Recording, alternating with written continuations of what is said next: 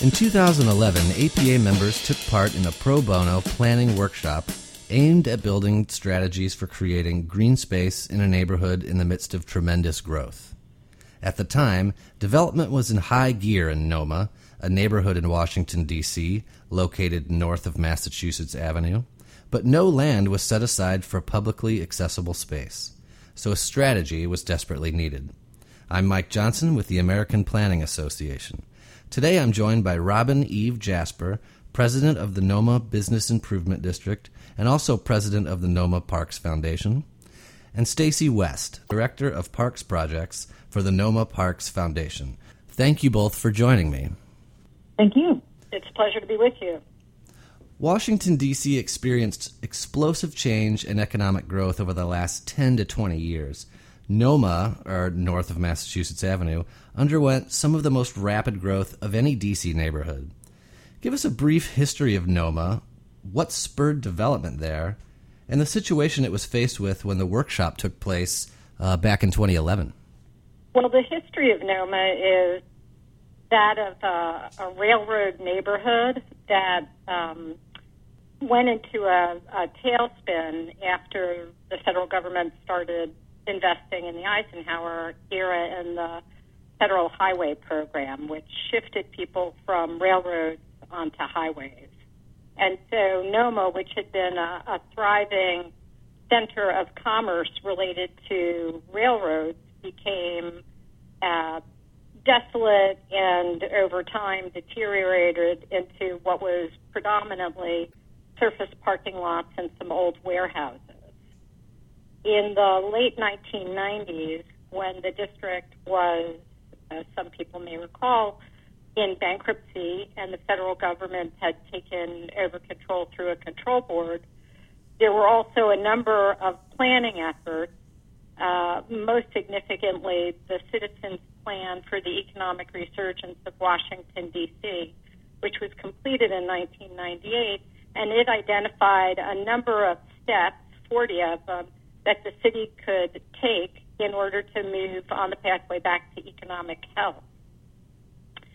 Noma had three of those recommendations, and they really called for the development of an office neighborhood there to respond to both the great access for Noma through Union Station, the Union Station Metro Station, I-395, and its walking distance to the U.S. Capitol. And so it was really identified as a neighborhood of opportunity. One of the factors that were interventions that was recommended was the development of the Noma-Gallaudet Metro Station to improve access even further. So coming into Union Station, you have all of the commuter rail lines, you have the Metro, you have Amtrak.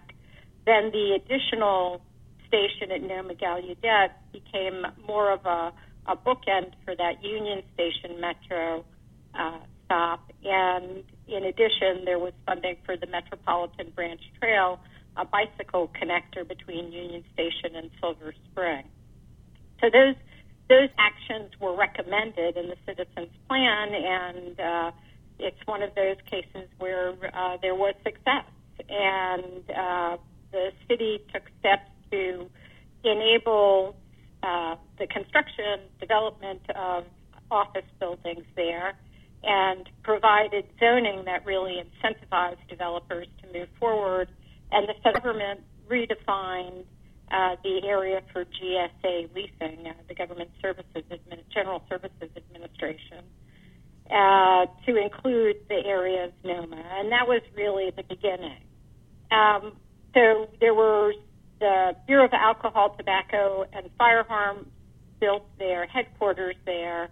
The Noma-Gallaudet Metro Station opened in 2004, and people began building more office buildings, and also ultimately in the later part of the 2000 aughts, residential buildings.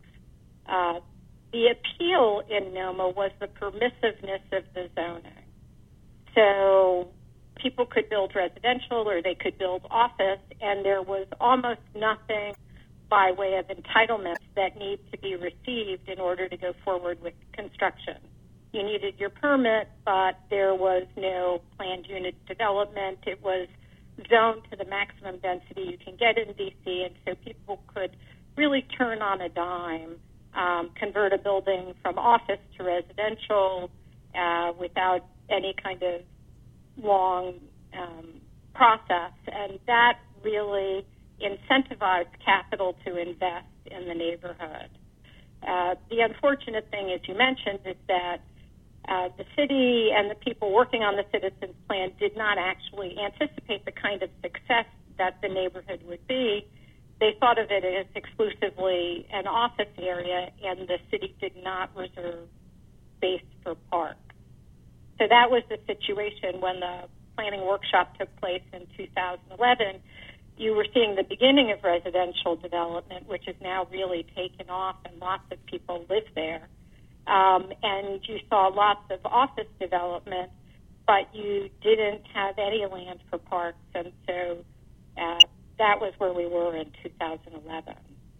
And like you mentioned, one of the recommendations of that APA Community Planning Workshop was for the Business Improvement District to prioritize ways in which it could engage the neighborhood's growing resident base, as well as business owners and the development community in general. How has the Business Improvement District engaged these audiences specifically in planning for parks and other public spaces in the neighborhood? Well, I'll let Stacy fill out the details on this because she actually oversees a lot of our current outreach. But we saw in 2011 and even before the need, and so in 2012 we kind of kicked the thing off post the planning workshop in 11 with a public realm design plan that engaged neighborhood stakeholders. In 11, I think, was when the very first building with residents opened in the bid, but we had residents engaged from the neighboring communities in that. And following that, we really had a plan for parks in the neighborhood. So that's really where we started. And that was also the year in 2012 that we established the Noma Parks Foundation. And the board of the Parks Foundation was focused like a laser on great public outreach. And Stacy has been the shepherd of that for the last several years. So I'll let her talk about that. Sure. We do things in a number of ways. Our goal really is to engage people whenever we can and wherever we can, knowing that people have busy lives and they may not always be able to attend meetings. So I would say the sort of big umbrella things that we do are having a really robust website that has all of our information, including background documents. I think a lot of people are really interested in knowing a little bit more about how we got to be, and particularly we're partnered with the District of Columbia government on developing all of the parks. So we're very transparent about how that arrangement works and how we plan to build the parks. We also have three times a year, these have been pretty fun to do. We call them Noma Parks Community Conversations, and they're umbrella meetings. So when we have an opportunity to meet with people who may not be interested in a specific parks project, for example, we can kind of hit a broader audience by touching on all of the parks projects. We provide a meal. They're conducted in a very conversational style, so it's a chance for you to meet neighbors or maybe other people who are interested in just the development of the neighborhood and more parks. We also recognize that we're on a pretty short time frame with this, so our grant with the District of Columbia to build parks in the neighborhood is structured over 6 years. We have a lot of projects that are concurrent, and having sort of an umbrella meeting enables us to not weary our wonderful community partners with so many meetings.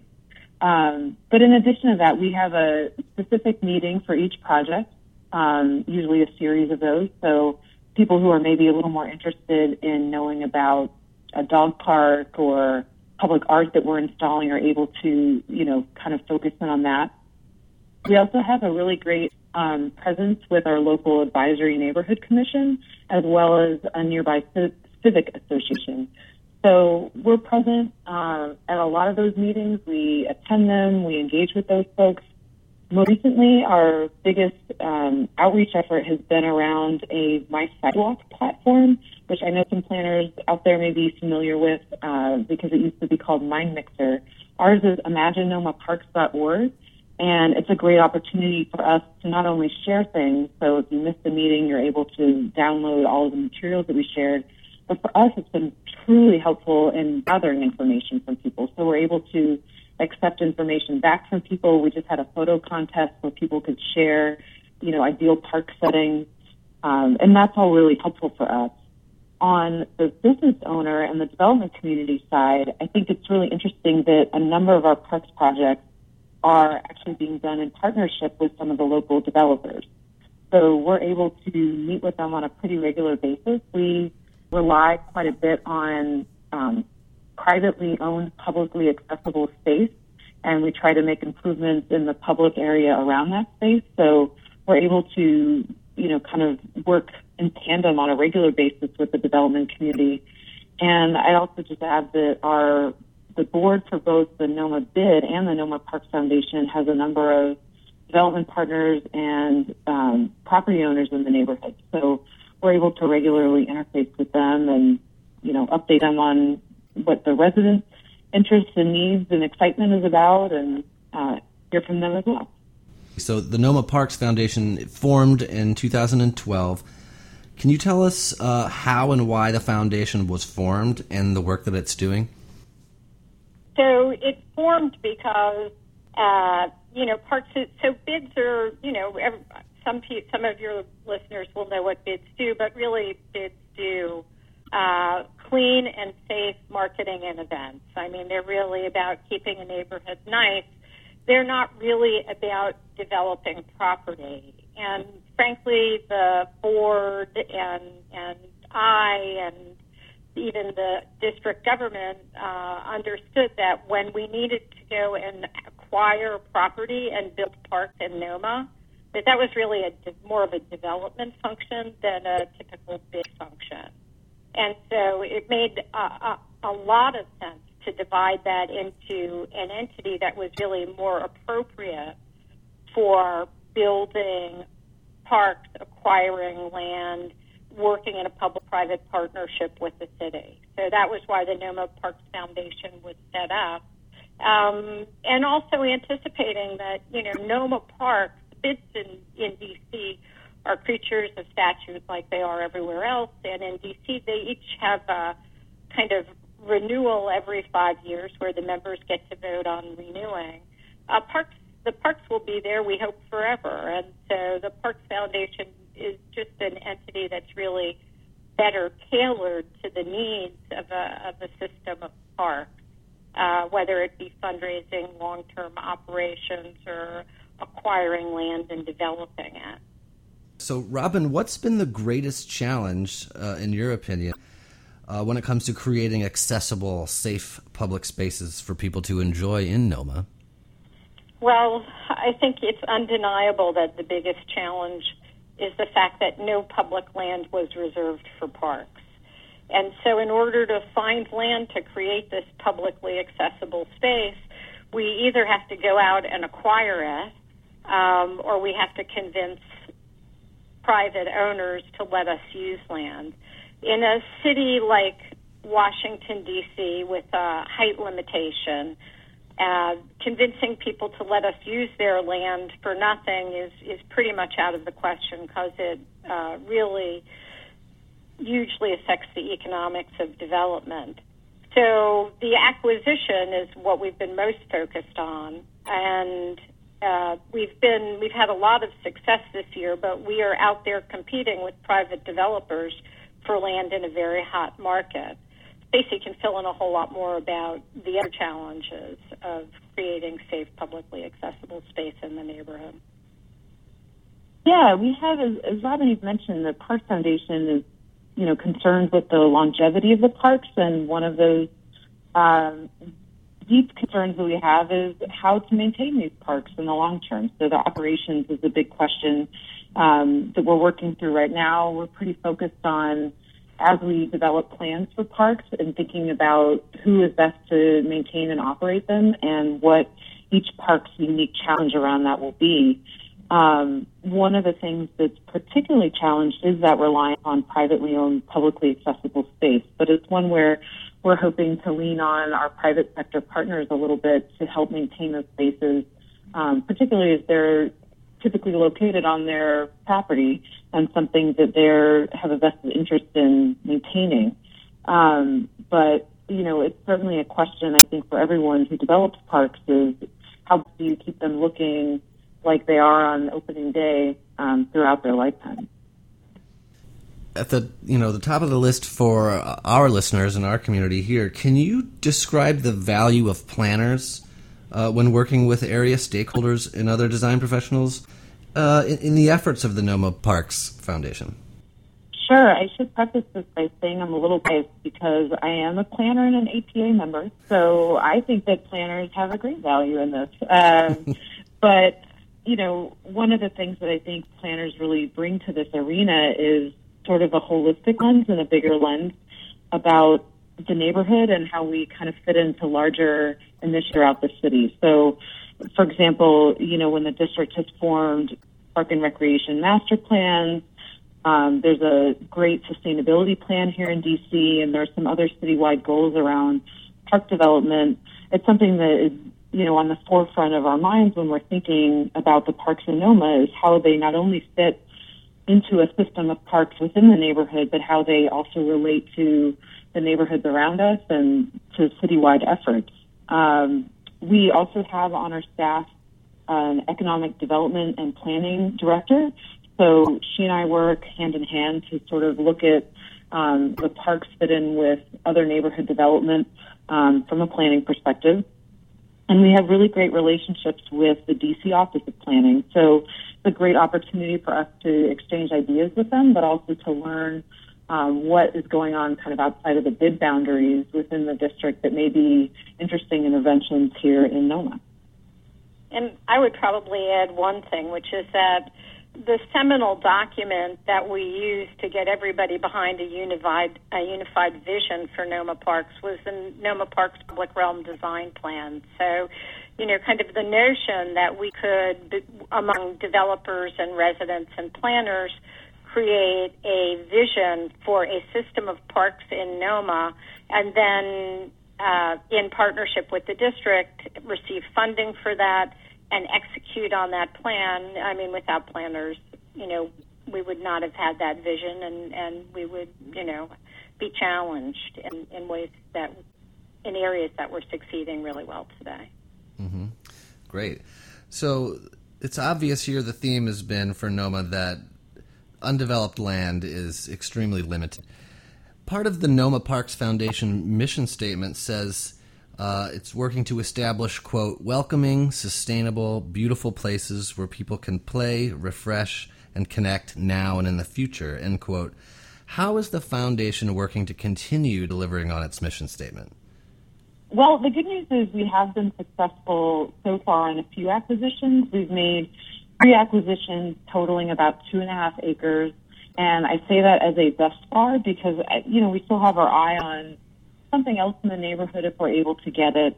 That would be, such a win for us if we were able to add even a little more land. But on top of that, we're trying to really push the envelope for public space. We have the great benefit in NOMA of having really wide sidewalks. So we have some opportunities to treat these wide rights of way as a linear park in a way that, some neighborhoods really don't have that same opportunity. So we're looking at ways we can utilize the public space as parkland. Even though it's fairly limited and looks rather linear, we're able to do that. And then we have some of our first development underway now on what will be privately owned, publicly accessible space, and we think the success of that will hopefully drive even more opportunities like that. One thing we've been doing is also, in addition to the item Stacey's mentioned, is to kind of look very differently at what kinds of spaces can be parks. Stacey mentioned the public space and our wide sidewalks. She didn't mention our great underpass art competition where we received submissions from all over the world, for more than 200 of them, for installations in some underpasses that were very unappealing and will soon be magnets attracting people to NOMA. But the other thing we've really been successful in doing, which is different, I think, than development in most other neighborhoods that I've seen over the last decade, is we've been able to get developers and the public sector to look at the neighborhood as a whole, as if the lot lines were not there. So we have many instances where we have developers working with adjacent developers, coordinating what they put on their lot so that they can make a public space that's great, whether it's making kind of continuous streetscapes or enabling spaces to be used together, whether they're public or private, in a way that really is unusual. And so you don't wind up with a kind of, building block, neatly defined boundaries that you do in typical development in the city. So that's a little bit of a blessing on the side of the otherwise curse of development happening so fast in NOMA, is that we can also get developers and the public sector into the office in real time and find ways to take public space and private space that isn't going to be built on and turn those into coherent public spaces for people in the neighborhood to use. That's fantastic. Well, thank you. I want to give you, as we bring this to a close, where can our listeners find out more information about both NOMA's Business Improvement District and the Parks Foundation? Sure. So it may be helpful. NOMA is NOMA. So the bid can be found at nomabid.org. NOMA Parks is at nomaparks.org. We also have imaginenomaparks.org, and that's kind of a fun way for you to tell us what you think about parks. And you find us on Twitter. We are at NOMA Parks DC or at NOMABid. Well, I'd like to thank you both, Stacy and Robin, for joining us today. It's been a pleasure. Thanks for a great question. It's great. Thank you very much. And for our listeners, if you want any more information about the Community Planning Workshop or the Community Planning Assistance Team, the pro bono planning work that's done by members of the American Planning Association, you can find out more information at www.planning.org.